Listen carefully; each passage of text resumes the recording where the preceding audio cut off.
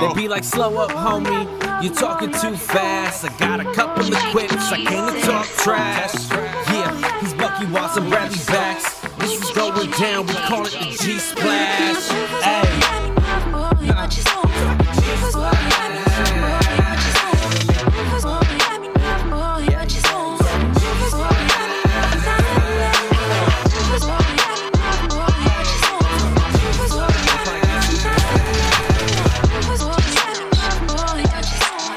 What up? What up? What up? Welcome to the G-Splash, aka the dopest podcast on earth, where we kick you 6 pop culture news stories of the week. I'm your host, Bradley Baxter. This is my man, Chris Bucky Watts. Make some noise. Hey, that's me, guys. I made it. Look at me go. Look at me now. Yeah, we out here. We out here. This is episode number 112. Yeah, it is. You know, getting them numbers up. Get your Yeah, numbers we're up, popping them Bucky up. Dunny. Yeah. Today we're talking about DC Doomsday Clock. I don't know why I paused on that. DC Doomsday Clock. DC's Doomsday Clock, the most stretched out series comic Maybe book ever. of all time. Yeah, I don't even know. We've been talking about this, Chris. I looked back, like all the way back in November of 2017. Jeez, I cannot believe that. That's impossibly long for a 12-issue comic book series. That's not right. It ain't right. It ain't right. And I will say this: we'll get into the deep dive later in the show. But now that timeline that we talked about at Comic-Con, I get it. It makes a little bit more sense now, I guess. Makes a little bit more. Is that a? Yeah, did I just drop a huge spoiler at the very beginning? I mean, no, because I'm gonna have to go back and know what timeline we're talking about, and then they'd have to check it all out. I think we'll be good. All right, bet. Also, we got some. We'll talk some Oscar stuff. We got some Star Wars stuff, Marvel stuff. You know how we do over here. But let's talk some upcoming episodes and announcements over at Splash Trash, man. Katie and I broke it down with Just Mercy, 1917, and Underwater. So who's greenlighting these films? Is that the Kristen Stewart one? Yeah. And no bueno, no good, huh? No. And if you listen to the show, which we haven't dropped yet, but hopefully it'll drop before this drops, so that everything will fall into place. There's some stuff I didn't like in that movie. I felt left with a lot of questions. Okay, all right, okay. And at first you're like, oh, at least in the first preview, I was like, oh, it's like a this could be something. Stuff happening underwater, but it's. And then they show you the monster in the trailer, and you're like, oh shit, what is that? Yeah, go cool. There's the monster. Yeah. Anyway, what do we talk? I think we still have to talk about what we're talking about next week, so we won't talk about episode 113. We'll see what we can get it done. But let's get into some news, baby. There's a lot of shit. Oscar nominations came out. I had to talk about it with Katie. There's 11 suckets I'm gonna send you, and I was like, oh, cool. All right. Joker's nominated 11 times. Okay, man, that's fine. We're gonna talk about that for sure. A lot of snubs. Which I was really surprised by. Yeah, there was an enormous amount. I'm a little bit blown away, to be honest. And maybe I'll ask you this question too, because we talked Just Mercy, and I don't know if you saw that. Did you get a chance to see that movie yet? I didn't see that one. Any good? The movie's really good. It's a really good film. But, I mean, obviously there's a lot of movies to pack in this year. There's been a lot of great movies. I was confused why that wasn't even discussed, really. That's this late in the game, you know? Well, that's what I was confused by. But it's also January, so this movie's going to get slept on in next year, too, so... Yeah, right. So it's going to kind of miss its wave. Yeah, it's going to fall in a pocket of the good movies that come out in January. But Adam Sandler with the snub. Huge snub for Adam Sandler. Huge snub for Awkwafina. Oh, for The Farewell. Yep. What a great movie. Fantastic movie. And she had a fantastic performance. Female directors on a whole. Yeah, no female directors. It's pretty unbelievable, if we're being honest, about how bad some of these nominations this year were. But I will say that there are a lot of good movies this year. Yeah. I mean, there wasn't any movie on there that I was like, that should not be on there. No, I think that's my point, and something I want to definitely talk about, like, just when it comes to Oscar nominations as well, since we're already on the topic. Like, I think that their system is so dumb sometimes. I think that what they do is they say, well, we don't want to let everybody in, so we have to make a number. So it has to be 5. And I think that's so ridiculous. I think that it should go by the strength of the year. Like, I think that there are plenty of room, there's plenty of room and plenty for who cares how many people are competing in a category. Like, when you're watching at home, you're not saying to yourself, oh man, well, since there's 8 guys up for this thing, what's the point of watching somebody win? Like, I don't understand this hard 5 rule when some years they should be like, you know what? Let's make it 8 this year. Or maybe it's a weak year and it's 5. Or maybe it's a crazy year and it's 10. It doesn't fucking matter. Like, just give out the nominations for people who are deserving of the award on some level, and then give it to the best person, because you end up snubbing a ton of people. And even just not talking about from like good movie, just from like a publicity standpoint for them, like being able to say, you know what, okay, maybe these are our top 5 directors, but let's let in 10 directors so we can let some diversity, some of this thing. And you never know, maybe there's enough votes and all that shit goes around and one of these people wins. Like, it just looks bad on them, I feel like. Interesting too, because also everybody that gets a nomination gets an increase on their paycheck. You know, you got an Oscar. Yeah, I mean, that's another thing. But think about, I mean, it's good for the movie industry, because then bad movies get made and they have, like, starring Oscar nominee fucking Adam fucking Sandler. Like, ooh, Billy Madison too. Like, it just blows my fucking mind sometimes. I'm like, man, you had this year where Adam Sandler probably really, I mean, for Uncut Gems, a standout performance. You've given standout performances to people that were not exactly standout actors in the past. And this year you leave him off when if you included 7, you could throw him and somebody else on there. Like, what the fuck are you doing? Do you think they should have more categories? I think the categories are fine. I think that there's no reason to just do it like the Golden Globes, where you end up splitting it like by comedy and drama, because that gets messy. I think just give more nominations out. Don't maybe cap yourself at 10. Like the Oscar Best Picture, we've done 10 in the past. 10 is the max, but if there's only fucking 5, then there's only 5.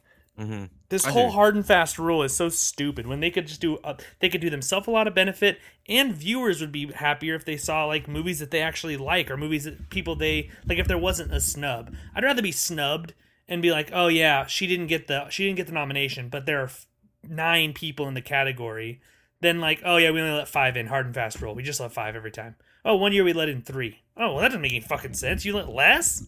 Mm-hmm. So it's crazy to me. But some huge snubs this year. Yeah, I agree. But let's talk about Best Picture. We got Ford versus Ferrari, The Irishman, Jojo Rabbit, Joker, Little Women, Once Upon a Time in Hollywood, Marriage Story, Parasite, and 1917. I would say that I'm actually pretty surprised that I know this movie is a really good movie, Parasite, and I know it's like getting crazy good reviews, but I don't feel like it's one of those movies that's like not talked about unless you're like in the game, you know? Yeah, you have to be someone that's a fan of film or movies, and like you have to be open to it in order to go see it. And I think that his speech, I felt like when he won at the Golden Globes, was fantastic. When he basically said, you know, if you can get past the 1-inch subtitles at the bottom of the screen, you're going to open yourself up to some really, really good movies. And I really respect that, because it's like, that's true. There's so many people that like see that and they're just like, oh, like whatever, like I don't need to watch that, or like, oh, why doesn't this character just learn English? I'm like, what the fuck are you talking about, man? Like, this is the world's culture. What are you doing? Just because it's not in English, you're like, I'm not gonna watch that. Gross. Gross. It's like, what? Like, is Joker gonna walk away with like a handful of awards? I don't think so. I think Joker's gonna walk away with 2 awards. What, Joaquin Phoenix and what? It's definitely gonna repeat from Golden Globes in the sense that it's gonna get that score. It'll get score and lead.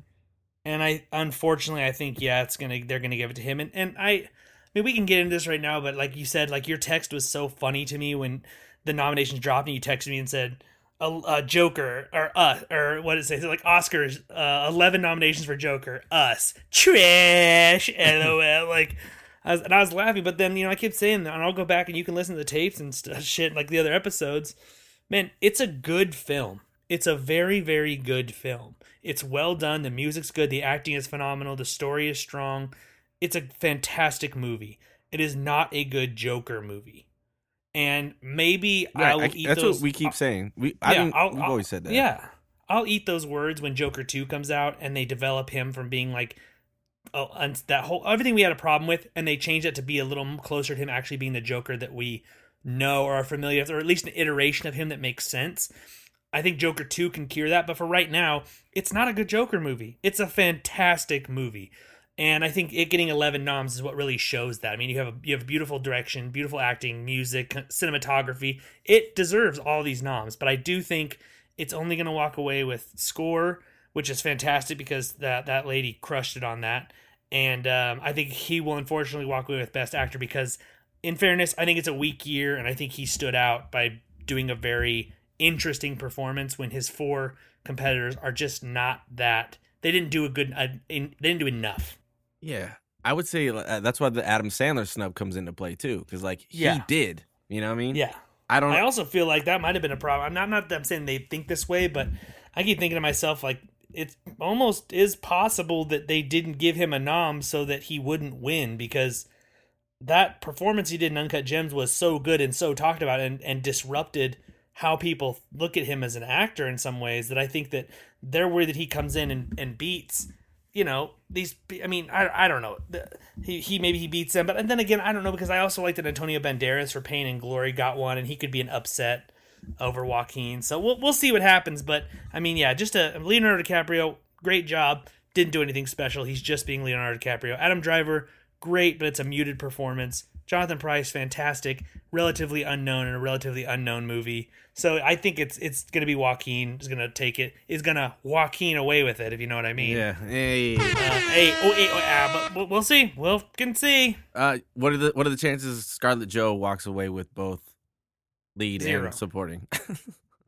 I know it is, chance. but I still want to be like, that'd be 0% chance. That would it be would dope. be great, but 0. I think now they're definitely going to give it to Renee Zellweger. It looks like, and for actress in a lead, and maybe in supporting. I don't get it. Nothing's wrong with her, but I don't know. It didn't seem like you saw good enough job. Did you see Jojo Rabbit? Yes, you did. You didn't. I thought. Yeah, it was I mean, great. she's great, but she's actually, it's a pretty weak category too this year, actually, for supporting actress. There's nobody that's like far and away a winner. So totally, she could walk away with that one, but I don't think she'll get actress in a lead role. Did you see 1917? No, I haven't seen 1917, although I've heard it's pretty tasty. That movie, after I saw it, I was like, I see why this movie's cool. Like, and I get why people really love this movie. This is probably one of the best shot movies I've ever seen. Oh, the absolutely. cinematography in this movie is and how it feels like it's one shot and all that shit. Feels like it's one shot the whole movie, and you're just following these characters, and like you're just there.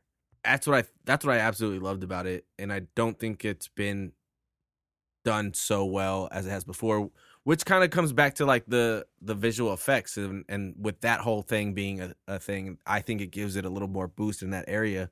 I know that Endgame is up for that too, right? Yes, it is. Which is the only one that, Endgame got a nod for. I think it'll be a toss-up between Endgame and 1917, but 1917 is so unique. It is. It's very unique. I will say this: it is funny to talk about movies and be like, the biggest movie of all time doesn't get a look. Isn't that crazy? And that it's wild. I mean, it's just the whole idea of art versus popular film, and this whole idea that, well, it may be the biggest of all time, but it doesn't deserve anything, Yeah. I mean, even though it's tying in 20, like doing something that's never been done. Oh, it's outrageous. There's a lot of unique tweaks in Endgame that people overlook, I think, a lot when they look at these other movies. But it's also a sequel, so I was like, I bet that has something to do with it. I'm sure that does. But then they got 2 sequels in live action, or not live, the animated movies, Toy Story 4 and How to Train a Dragon. Yeah, I mean, animation's always tough. I feel like that category is always like right on the brink of being. They're like, oh, what do we have this year? Like, there's always 2 that usually stand out, and then there's 2 or 3 they throw in. They're like, this was also animated, Yeah, well, like Frozen 2 wasn't nominated. Yeah, it's like it's song got nominated, but it wasn't. But at the same time, it's like, oh, I get that because it's not like it's not Oscar worthy. But it's one of those I was surprised that they weren't like, put Frozen 2 in there. Yeah, just throw it, give it one. Yeah, who cares? Just give it a nom. Give it a nom. It needs one. Who's you still rooting for Irishman to win Film of the Year, or your mind change? I think my mind's changed. Who would you say is going to win? Walk away with that one. I think it's going to go to 1917. That would be my new vote, I would say, but I think they'll give best foreign language film to Parasite, but they won't. They'll give Best Picture. They'll give 1917 the best picture. I just think it's the latest. It came the latest to it. It's the favorite, I know, but it deserves it on so many levels, I think. And when you look at the other movies it's up against, there's a lot of them that have a lot of holes in it, and this one seems to be rock steady. And I think that when you have a movie that comes out and universally, when you talk to people who've seen it and they're like, oh my God, it's freaking good, I enjoyed it, and you look at critics that say it's good, you're going to enjoy it. I think being steady can be enough sometimes. When you're a good enough movie to hold that ground, because you get things like Once Upon a Time in Hollywood, where people are like, I liked it, but I didn't love it. Or you get Joker, where you're very polarizing. The Irishman, very polarizing. Ford vs. Ferrari, and it's a little campy for our best picture. You know what I mean? So I feel like all the others have a tick against them, and 1917 doesn't, other than the fact that it's got two very young leads, and it's a war movie. So, but those are not problems. I would agree. I think it's like one of those movies that there's nothing really wrong with it. So there's cons in these other films. Yeah. Where this one's like, it may not have a bunch of pros, but it has no cons, so it just shines a little bit. Yeah. Yeah, I'd agree with that. It didn't challenge anything other than the way it was shot and filmed, and I think it's a cool story. But usually you'd see a movie like this, especially this time period, maybe it would be like, oh, there's your war movie Oscar nominee. But this one's like, man, this is a good movie that's shot in a very interesting way and is good to watch. So I think it'll run away and hide. Definitely. Speaking of running away and hiding, last week we talked about Saved by the Bell, but this week we're talking about it again. Zach can't escape it. Yeah, Zach Morris is back, baby. Mark Paul Gosselaar. Is that Gosselaar? Is that I said right? Yeah, that's it. Yeah, I think that's right. That sounds right. He's now closed the deal to appear in the reboot, which will exclusively air on Peacock. What was there? Cool. Hatching soon? Yeah. Yeah, hatching soon. NBC Universal's streaming service, according to the Hollywood Reporter.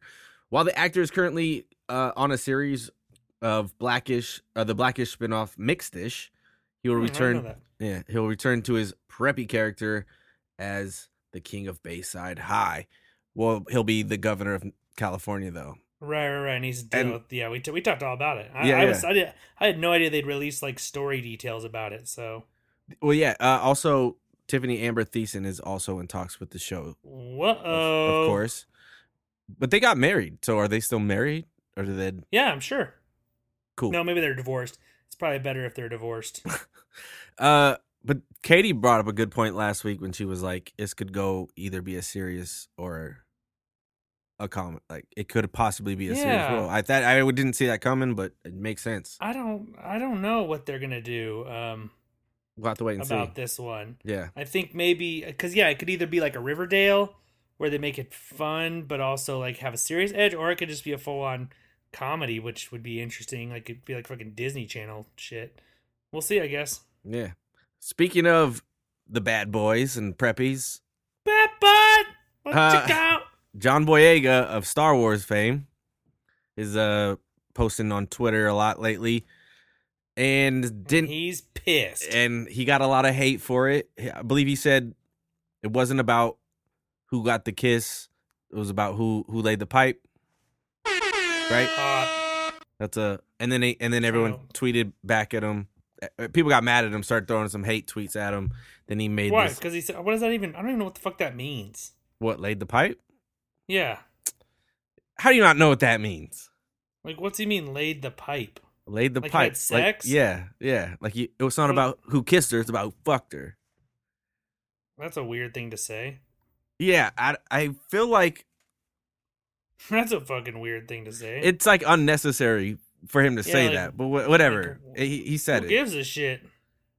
Yeah, like I don't know why he even felt he had to comment on that, but yeah, It got him in He's more like, deep people water. are giving him a lot of fucking shit. People are like, this guy fucking sucks. Well, I will He say, can't even bang Ray. He's like, I don't suck. I'm really cool. I totally laid the pipe. I did it. We had sex. I told her. She goes to a different school. Like, what the fuck are you talking about, guy? Yeah, I don't know what. Anyway, he came up with a cool video and whatever. But my thing with this story and the reason why I kind of wanted to talk about it was, it feels to me like now that the trilogy is over, it seems like they don't care about it anymore. You know what I mean? Like kind of like what Game of Thrones did. Fucking whoop. Yeah. Everyone They're after like, during that last season, everyone was talking about, oh, Game of Thrones final season. We're like, yeah, no, everyone's gonna hate it. It fucking sucks. Like being under the Disney umbrella, I guess, for the last 5 years or whatever. Now he's kind of over he's it. over. He's like, now I'm gonna come out and say what I want. I'm my own man, okay? Yeah, like Y'all don't know. I mean, like his script got leaked, or like he left it. Oh yeah. He like freaking left Ended it up on somewhere like an eBay. idiot. He's like, Yeah. whoops. Mm. Was I not supposed to lose that? Speaking of people leaving franchises, Scott Derrickson goes Ghost. Yeah. Marvel Studios announced the news on Thursday night, saying the filmmaker Scott Derrickson had stepped down from his directing role due to creative differences, but he'll stay on as an exclusive producer. Should we be in a panic mode right now, you think, for this next phase of Marvel? I mean, like, what happened? This is the thing. There was an article that dropped today about, because he was the director of Doctor Strange 2 in the madness of the multiverse or whatever. He was super excited about it being a horror movie. Yeah, and there's this thing that dropped talking about how there's too much pressure being put on this, and I'm actually sort of in agreement with it. I feel like they're using Doctor Strange 2 to be the vessel for everything that's going to happen. By introducing the multiverse, they're going to play off that a lot in the coming movies and then these new phases and stuff. And I feel like because it's all of a sudden become such a linchpin in their plans that they're probably putting, and Feige being there but not totally there, like, I think that they're freaking just putting so much pressure. Like, hey, listen, if this isn't a success, the next 10 years are fucked. And I think that the creative differences come from him being the same reason that, Phil Lord and Miller or whatever, the reason they left Solo, because they wanted to make a different kind of movie. And I think he probably wanted to make a different kind of movie that's like more scary thing. And they were kind of like, well, turns out we can't be too scary because we have to do some other stuff too that makes it so this ties into everything else. And we just announced there's 4 villains in it, and that's a fuck ton. So like, okay, cool, here we go. So I think that that's just him saying like, you know what? I'm just going to get the fuck out of here. You guys can find some puppet to make this movie for you. But I don't know. What else has he done? He did the first one, right? Is that it? I mean, did he do anything else? Yeah, he's only done like scary movies. He's like, well, this is what I like. And they're like, I guess not. Yeah, he did like Devil's Knot, Deliver Us from Evil. All of his movies have terrible ratings, so. Oof. And they're like, you know what, maybe this is a little bit. It's also possible, too. Very possible that he started going, they said, this guy doesn't know what the fuck he's doing. We got to get somebody else in here. And it'll really be telling with who they replace him with. He directed and screenwrote like The Exorcism of Emily Rose, which I think did well with fans, but. What a strange choice to direct this film. I'm definitely leaning towards that he got in there and was like, okay, guys, now when I want the camera to go, do I say action? And they're like, you gotta fucking go. I mean, he killed it with Doctor Strange. So, but again, maybe was Feige more hands-on at that time? I don't know. Yeah, maybe he was like holding his hand through it. Yeah. Well, speaking of the multiverse, Chris, there's a lot to talk about with this one. My favorite person of all time, Jared Leto. The Morbius trailer dropped on Monday. Sony dropped the inaugural tease for the Daniel Espinosa directed Marvel adaptation starring Jared Leto in the title role of Morbius. Leto is joined in Esposa's cast by Adria Jorna, Jared Harris, Tyrese Gibson, Matt Harris. And if you haven't seen it, this is a spoiler, so go watch the trailer, then come back to this. But we got Michael Keaton. Yeah, at least for a cameo. Which set everyone's heads on fire. Did you also see the Spider-Man on the wall? Yeah, it's with the murder wrapped across its chest. So yeah. People were like, it looks like Tobey Maguire. Yeah. But then it's not. Are they using Tom Holland? Yeah, because murder probably this is probably relating directly to the fact that Mysterio told everybody that Spider-Man killed him or whatever.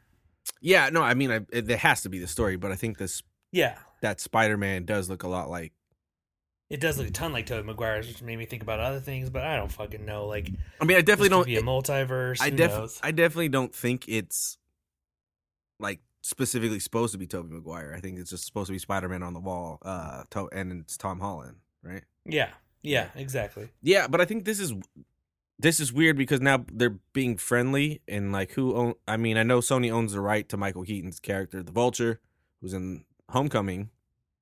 I mean, they own all the characters. So, but this is supposed to like bridge the gap and make it easier for Tom Holland to come back on the other side and not mention MCU stuff. Yeah, there's this whole weird thing about like, well, this movie is part of what they're calling like the Venom extended universe, Right? Like these are movies like what you would consider like the Marvel Dark or whatever.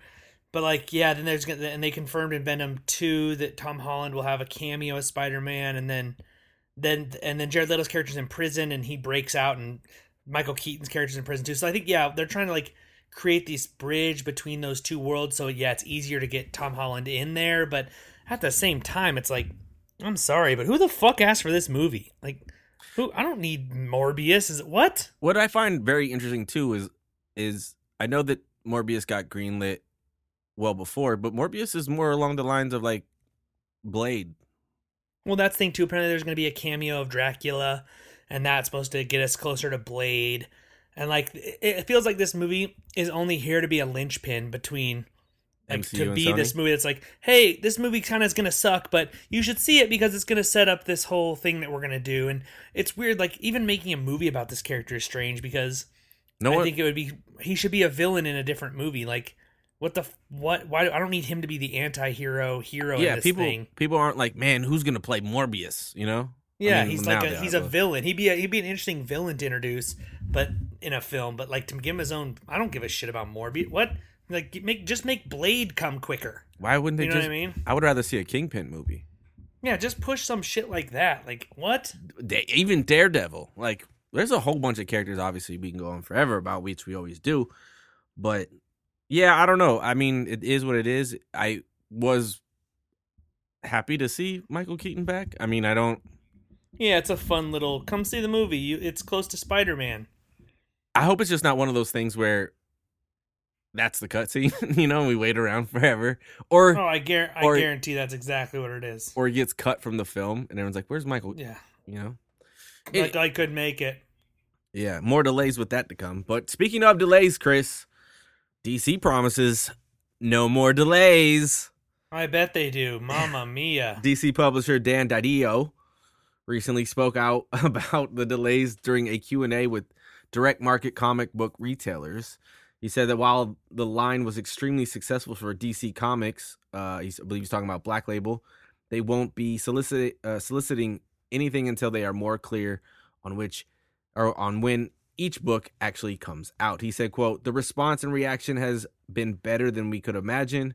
Our plan is to make sure we're consistent in the material we're putting out and it's strong and that it comes out on time. We will not be soliciting anything until we are clear that this material will come out as scheduled." Which, Chris, we've talked about for the last 3 years, specifically with this one series. But the weird part about it for me is like, it's kind of like when you go to a restaurant, you're like, where the fuck is my food? You know? Oh, absolutely.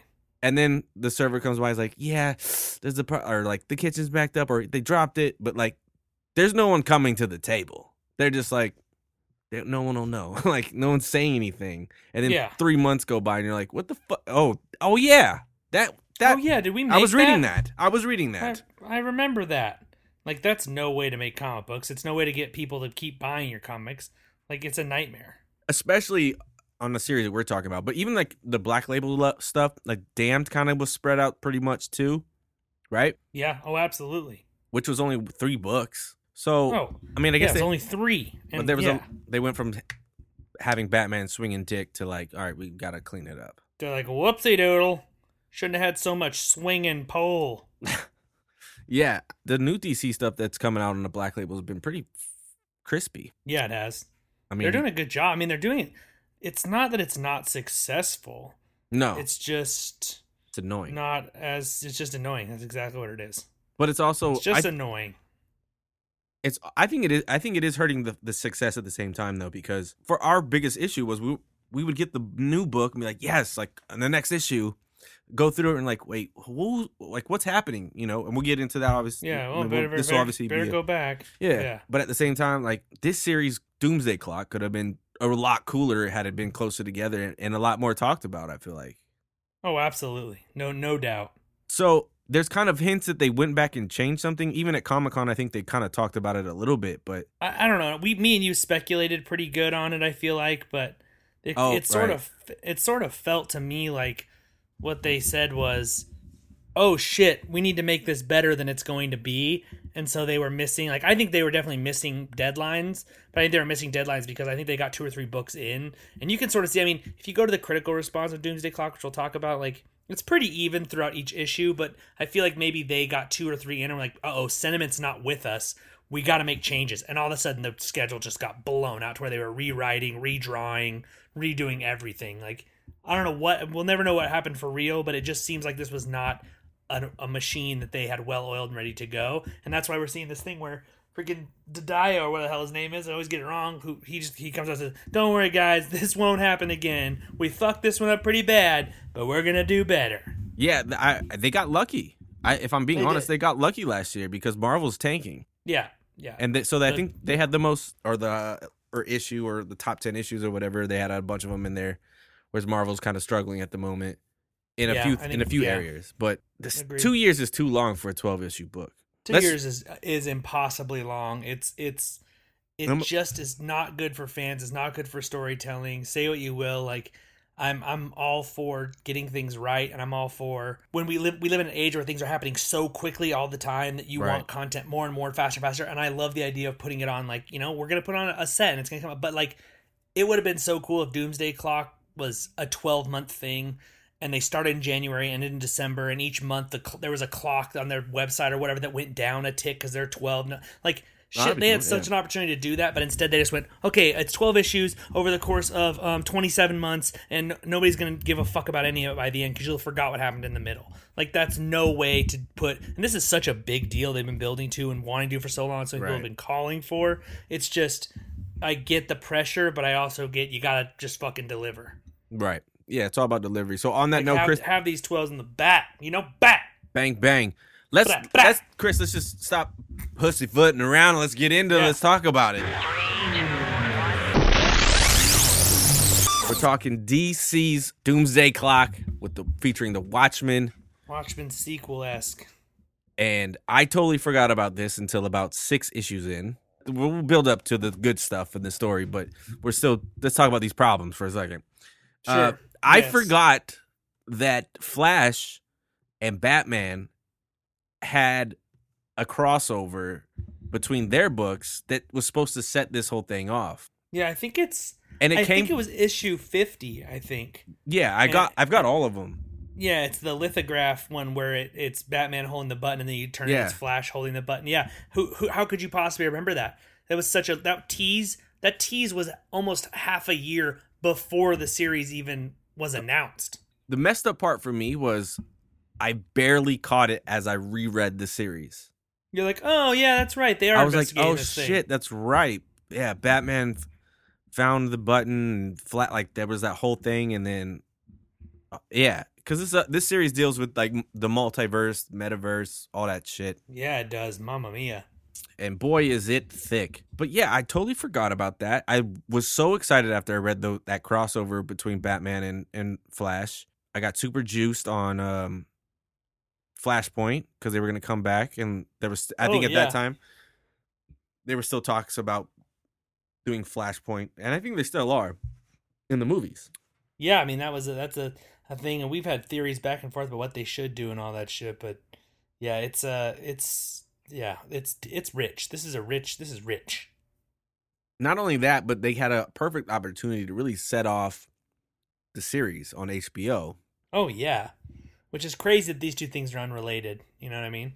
Exactly. But can you imagine if they would have kind of just somehow tied it off and then set up the show? Like, It'd have been raining money. Not that it isn't, but Oh, I mean, yeah, unbelievable. I really feel that the delay on this really hurt this series. I think it could have been it's a good story arc. It's a good story for the most part. Absolutely, yeah. I mean, it's complicated. It had an impossible standard to try and live up to. Mm-hmm. It is a really, I guess those are my two big things that like hold it back. But I think it does at the same time an amazing job of blending two genres and styles and taking this look through the what comic books are and how they work, and like there's these human moments, and I feel like it had so much to do and it did that. It just, we keep starting back to the fact that like there's so much to do and so much to say that it gets lost if you don't do it in a row. And that's why, like, today you could sit down and read Watchmen, the graphic novel,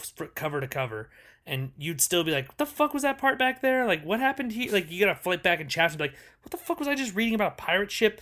Like, this is the same shit they're throwing at you. It's just so stretched. So you really, I think that even if you are someone that's been reading it or are interested, this is the perfect time to go out and get it and read it, or download it and read it, because you can literally get all 12 issues, read it, and be like, wow, I enjoyed that story, instead of being like, I don't even know what the hell's going on anymore. Yeah, I would be 100%. That's exactly what I did. I have, all the issues, and I wanted to read them, and I kept just stashing them because I got, by the third, fourth issue, I was like, yo, yep.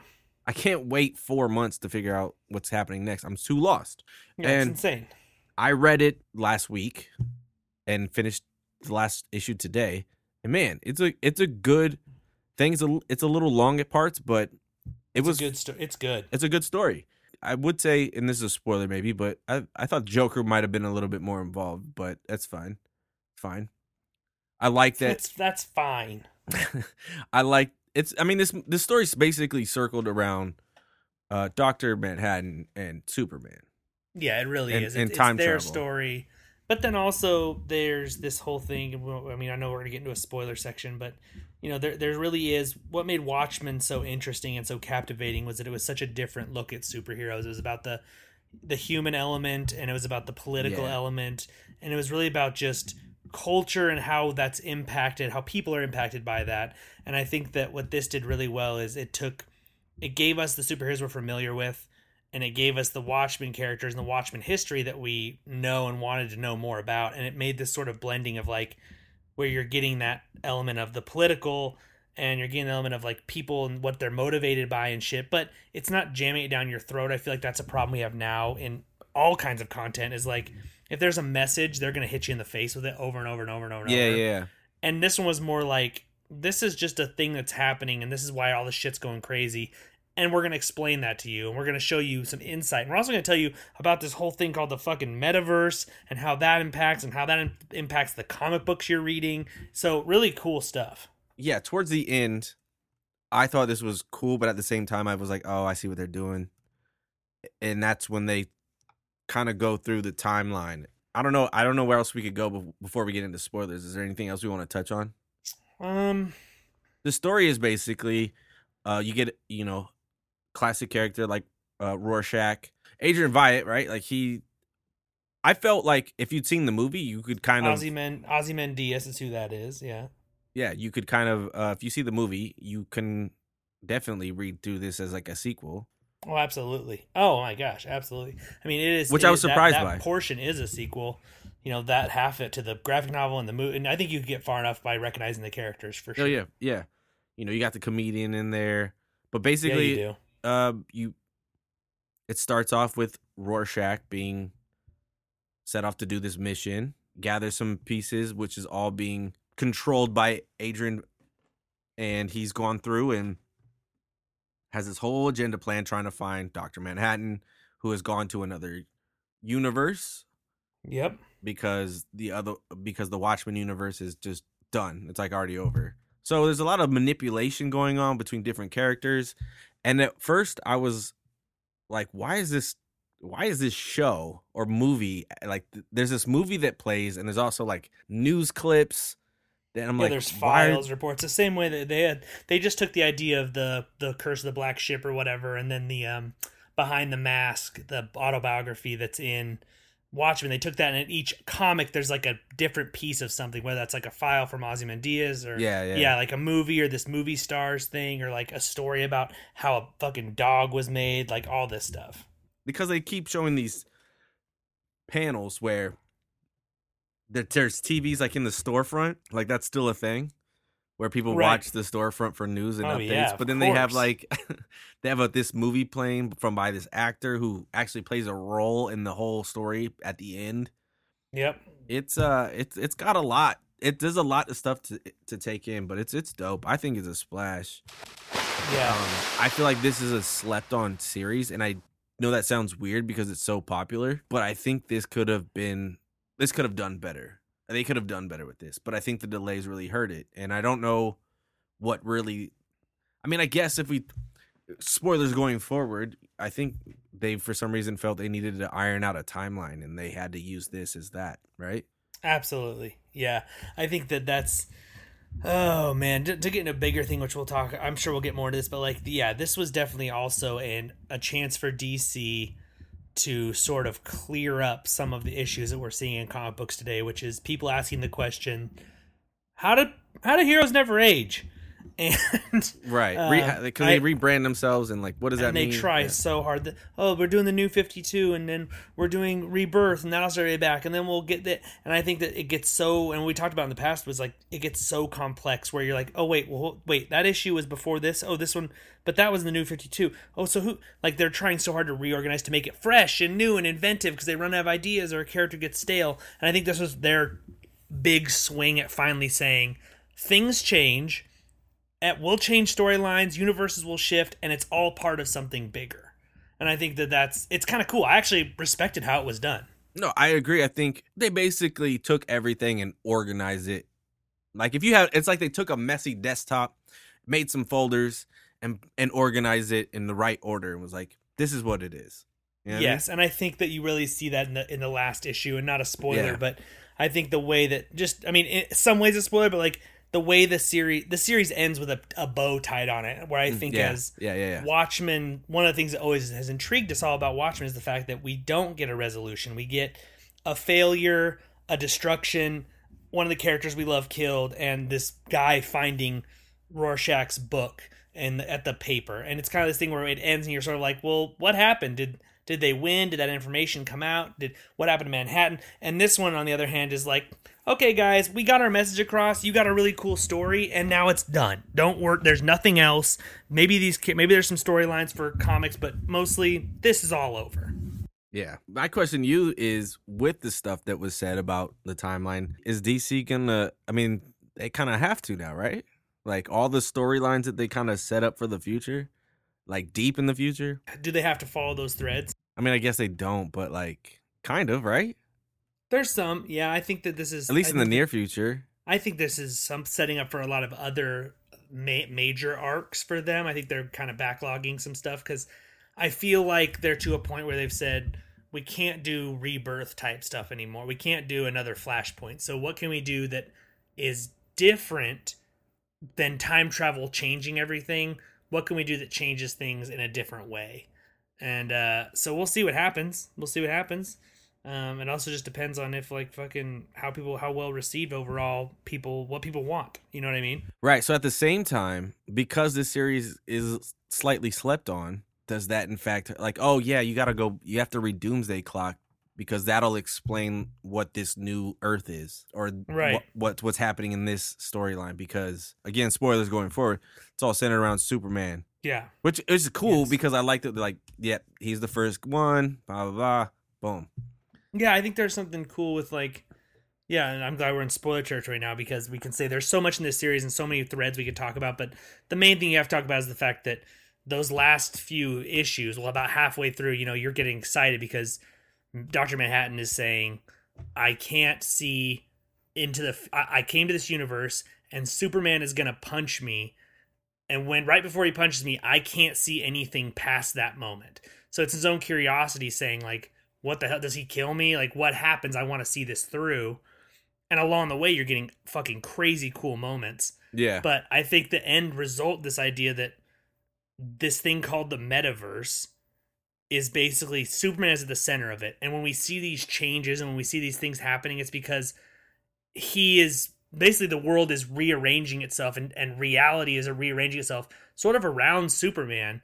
And not to say the other characters are less important, but that's just how it is. He just is the center of He's this. He's the first to come. Yeah. So when we get like a rebirth, or when we get a Crisis on Infinite Earth, or when we get a Flashpoint, it's actually all, or when heroes are just different or younger, it's not that that this is a different timeline. It's all the same. It's just reality is molding itself around. So don't worry about changes, is what they're kind of saying. And that sounds hard to digest, but it's really cool because it's also saying, hey, the multiverse is real. There are multiple universes, but this one, this metaverse, not only is it the center, and we see that in things like whatever the one with the Syndicate was, where I think it's Crisis or whatever, where whatever his name, Owlman. Whatever the evil Batman from the Syndicate's world. He tries to destroy Earth Prime because he realizes if he destroys that Earth Prime, it will destroy all of the multiverse. So he tries to kill that to basically end it. And I think you see threads like that where in this one it's basically saying, no, those are multiverses. This one is a meta. This one's just different. This is the one that you're part of, where your heroes exist. And I love that. I love that the call out too of Dr. Manhattan being like, I think he says pulp morality, but like he came to the DC universe to see what it was like to basically live in a comic book world. Yeah. Like he's really calling out like, you guys live by these moral codes that don't make sense. None of the heroics you do make sense. You have this morality where in the Watchmen universe, people are just fucking people. But in this one, you're better than people. And that's why we're watching you. It's this weird, like you're kind of in it and out of it, and I love that shit. It's like it's an infinite kind of loop that like continues to ask and answer questions of the same, like, and just keep going. Yeah, like, kind of, it's weird. Yeah, it's a lot of juice, but I think you nailed it, man. Just those two worlds coming together, and Dr. Manhattan really trying to figure out. Just like moving stuff 6 inches this way and like 6 inches that way and changing the whole dynamic. And then, that happens. Now Superman comes later. Or now that's why this is this. And like, it's like you're finally, I guess, behind the curtain of DC in the sense of this is an explanation of everything, but taking it from like Watchmen characters, which I thought was really cool. And like, throwing that other thing, that other storyline in there. So, man, there's a lot. It's dope. It's definitely dope. It is. I mean, I love how you put that about just like that kind of almost experimental form where you have all these characters trying to stop Dr. Manhattan or trying to figure out what's going on in the world, going to nuclear war. Or it doesn't matter which reality you're in. The fact that Manhattan's really just seeing like, why is this place the way it is? Like, why is this? And for us as readers, it's interesting to have a character so powerful saying, why is this universe important to us? Like, why do we like to watch these stories? Why are things here so different? And having the explanation be like, it's built that way and it will always continue to regenerate itself so that we can enjoy more of it and we can have these things. It's a strange way of putting the heroes into that context. And it's highly complex and very intense, but I think overall it delivers on the message really, really well. No, yeah, and there's like a lot of fun with, you get to see all the DC characters. There's like one, I forget what issue it is. I want to say it's like 10 or 11, where they all go to Mars to meet. Oh my god, what a freaking great! I was where gonna it's just say it's just panel after panel of like all the hero, like everyone you could think of is in there, pretty much. Yeah, and I love that whole thing because there's always that, what's been fun and what came up a lot. Me and you even talked about it when Dr. Manhattan is a character, like he is a god, if not God, and I think that. There's always, when you read Watchmen, like, what happens if he fought DC characters? Would he just dismantle them? Like, what would happen? Would anybody stand a chance? And, what about Superman?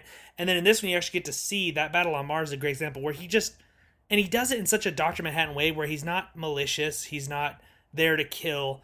Like, he just dismantles them in such an experimental way where he, like the coolest shit, he, like, takes apart Guy Gardner's Green Lantern ring to see what makes it tick. Yeah. And then the Justice League Dark throws magic at him and he's like, Oh, what you call magic is just a different kind of science. Like this is all science, but you think it's magic because you can't explain it. And they're like, "Oh fuck!" And like he's just snapping his fingers and like brushing people away, and he's just sort of like, "Well, yeah, okay." Like it's not a big deal until the Superman confrontation where he has a legitimate, I wouldn't say fear, but a very much like it's the first time I feel like since he became omniscient that he hasn't been able to see what's going to happen really. Other than when the bomb that went off and sent that thing, but that's not the point. Yeah, no, I think he's all this stuff is building up for him to this point with Superman. That's the only that's like the last vision, like you said, and he just kind of like, I'm not gonna do anything to disrupt that. I gotta find out what's gonna happen. But at the same time, he's like kind of seeing all these different heroes, like you said, for what their skills are and all that. He's like, oh, I remember what it's like to learn again. And learning about all these different things, and which is cool because you get a character like Dr. Manhattan who can do fucking anything. You're like, what's so cool about that guy? There's nothing that could ever bring him down. So what's the challenge? He's too powerful. What's the point? Yeah. Much with Superman too. Like a lot of people still feel that way. He's the only one that can go to different countries now since everybody has their own teams. Yeah, the only person that every country respects is Superman. Yeah, which makes sense. Yeah, but he takes off hella quick, and when someone's like, "Oh, look, there he goes," and I was like, if he had to go to Moscow, so like you wouldn't even be able to see him. But I was like, he's got to be gone. You know? But that's one of those things as Superman. You're bringing up a good point, right? But that's one of those things as Superman. And you're just like, no, like there's always the argument that he could never catch Lois Lane because if he caught her falling, he would just break all her bones. Pieces. Yeah. There's a different. I think that's a cool point you bring up too, because even in this one, there's this idea of like, by Manhattan sort of commenting on this being a comic book reality that we get to watch. There's this idea that all these questions, and we get so fucking tied up all the time. And it happens to me, it happens to you, where we're reading something like a comic book and we start questioning the logic of it. Yeah. And I think that's good when the logic plays a part of the story. Mm-hmm. Like when you're like, well, hold on now, his ring is not supposed to work on yellow. Why did it work right here? That's a great question. But when all of a sudden you're like, so if he's traveling at Mach 7, how does he plan on entering Earth's atmosphere? This sort of says like this whole thing with Dr. Manhattan is like, this place is different and weird and the rules don't apply. Why is that? And if I go ahead and change little things and change history and make things disappear and come back, does it affect anything? Or is this the same place where the rules just aren't the same as they are in every other world? Yeah. My question to you though, and this wasn't clear for me, so I wanted to ask. So what's her name? What is her name? Not the Marionette? Yeah, Marionette. With the whole baby thing and being pregnant. Yeah. So they're looking for their son, and then they get pregnant when they meet up and have sex. Yeah. And then the mime's and like, Manhattan's hey. like, yeah, how's it going? But no, there's a scene where like, she's like, well, we wanted to find our son. He's like, you guys are going to stay here. Don't worry. He'll find you or something like that, right? Yes, yeah. We don't know who it is yet. And then he goes back to Watchmen Universe, takes that kid, and raises it as his own. So it's a weird, like, I don't know who their son is, but they're going to stay here until they meet him. But then at the end, there's that kid, and he's like, yeah, he calls me Clark. Yeah, that's in the Watchmen's universe. Oh, so that is their son. Yeah, he went back to the Watchmen universe and took their son from that universe, made it into his own, called it Clark, and then gives that baby all of his powers and disappears, or gives the rest of his life force to the Earth.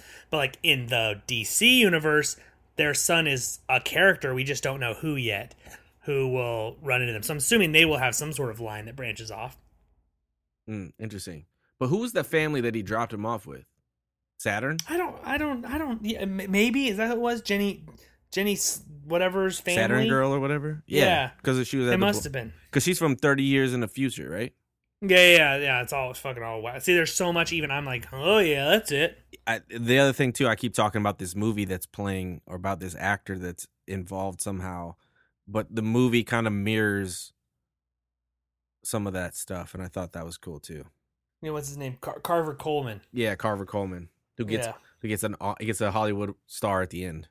Good for that guy. And it's like, I just read through this quick little synopsis here. Like, Manhattan raises Mime and Marionette's son as his own, naming him Clark. Disappears, transferring the powers to Clark as life force of the planet. Clark is sent to Lori and Daniel. Yeah, so it is. Okay. It's Owlman and Jupiter, Miss Jupiter or whatever. Saturn. Is that what she is in Watchmen? I think so. Whatever, it worked out for him. Worked out for him. Lex Luthor even plays a kind of a interesting role in this whole thing too. He's like, I want to be the one that's credit for figuring it all out.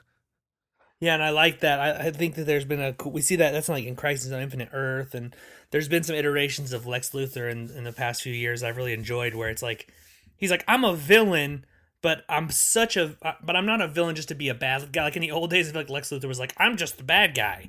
And this one he's like, I'm not in it to just be the bad guy. I'm in it to just win. Like, I just want to beat everybody at everything. If that means that I'm the bad guy or the good guy, it doesn't matter. I just need to be the one that the whole world knows did it. And I think that's a cool character trait for him, to not always be like, I'm going to get you, super bad. Instead, he's like, this is a fucking crazy mystery, and I'm going to be the one that solves it, because fuck all y'all. While you guys are protesting in the streets, yeah, I'm going to figure out who this fucking blue guy is. This picture keeps showing up, yeah. Was there anybody in here that you would have liked to see more or didn't see at all? I don't know. The Wonder Woman stuff was pretty good. They bring in some weird characters, but they bring in some good characters. I think I would have liked to see more Wonder Woman, if I'm being honest. Does he beat Spectre? Doesn't Spectre try and stop him and he like disappears him? I think so. I don't. That's only if that's not. That's the only one I would have liked to see. The comedian storyline kind of threw me off a little bit. Yeah, it was weird. Disappeared. It's like, yeah. Because they pulled him out of the Watchmen universe and dropped him into the DC universe right as he was falling out the window, and then but then luckily they got him back, and Batman was interesting in it too. Batman was a little bit like not 2-dimensional, but he just was Batman. It felt like he was just part of it was a weird. I guess that's what it was. It was weird to see Batman not being one of the focal points, and I feel like in this he was like there was a story that involved him, but for the most part he was just sort of like, I'm Batman. Like, you're crazy. I'm going to put you in jail. You got away. Okay, I'll help you solve this thing. Whatever. You know what I mean? It was kind of like, with Batman, I would agree with you 100%. But I think with Batman, too, it was like, he just wasn't quick enough. Like, he's always, like, in this whole story, it seems like he's just short of, like, getting there. He keeps making, not necessarily the wrong decision, but when he makes the right one, it's a little late. Like, even when he's trying to, he's like, don't pick a side, and he locks up Rorschach right away, but then he like tricks him into jail, and he's like, okay, and he gets beat the shit out of him. He's like, okay. Yeah, Batman's biggest thing is trying to figure, like, always be one step ahead of Superman, and this one he's like one step behind. But I think there's that's so true. So that's one of the things I picked up. But I think I would have liked to see a little bit more Nighthawk in this. We very lightly got that, or even some of the Teen Titans, because like someone like Cyborg taking all that knowledge in, I don't know. No, yeah, I think there's a lot. I think that's what's hard is when you get a character like this in that universe, you want everything to like come together there, and at some point maybe it's just too much. But it's like I said, like Spectre's a great, I love the Spectre. I think he's a really cool character, especially when he's used in the right way. They didn't fight in this one, but it's like that would have been interesting to see the actual God of Vengeance versus, you know, a super dimensional being and see what happens, and if you could just flick him away, or if they'd have some kind of weird like discussion, like shit like that would be really cool. But at the same time, kind of like, yeah, but he's only got so much time, you know, and I love what you said about Batman. It's so true. Maybe that was part of it for me too. Is like it felt in the whole thing like Batman was like, here's the deal. I can't even begin to understand what the fuck's going on. Like, this guy, what am I even gonna, like, it was almost this, like, what am I supposed to, at some level, even I don't know what to do anymore. Yeah, somehow he gets the pass to swing his dick in the comics, but I get him. They shut my shit down. He's like, great, fantastic. Another character, I think, too, being that it's kind of started, was like, Flash was kind of, for it starting with him and like the Flashpoint and that whole crossover. Yeah, it's that was a little there light. Wasn't a ton of Barry. They had some Flash, like Wally West was the one that told Manhattan that shit was gonna go crazy, and then or that warned him, and then Barry got that chance to meet Jay for the first time when Manhattan made sure that happened. But I think what honestly his whole point of this was not to be, because I think maybe it could have got messy. I think his whole point was just the fact that he passed Dr. Manhattan when he was traveling through that thing. And Manhattan was like, what the fuck was that? And then discovered the DC universe through that. Yeah.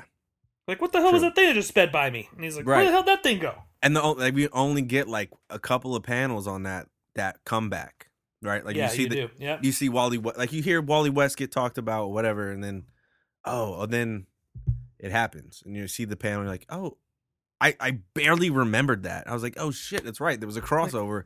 Oh yeah, like, that's right. Yeah. That's how this whole thing started. Yeah. But let us know what you thought of Doomsday absolutely. Clock. Hit us It's a up. meaty one. It's a lot of jelly in the donuts, like we like to say over cheer. There it is. Yeah. Did I say that in the last episode? I don't know if I did. This the dope show. Next week we might be talking about Infinite Crisis. We might be talking about something else. What are you reading? What is the story arc? Stuff now. Yeah, we got to get into it. I think we should find something to do a next episode, kind of like show, but it's the next issue. Kind of like a book club. I don't know, call it a comic book club. Yeah, no, I'm down for that for sure. So we'll get that cracking. But what do you think of Watchmen, the series? What do you think of Doomsday Clock? Are you just as upset as us as far as how long it's taking? Hit us up. You can hit us up at G-Splash Podcast on Instagram or an email tip at gsplashbc@gmail.com. Man, another one in the can, baby. 112. I'm Bradley Baxter. Let's go. Yay. I'm Bradley Baxter. My man Chris Bucky Watts. We'll see you. We'll chirp at you next week. We out here. Chirping at your charpins. Yeah, we out here, baby. Peace.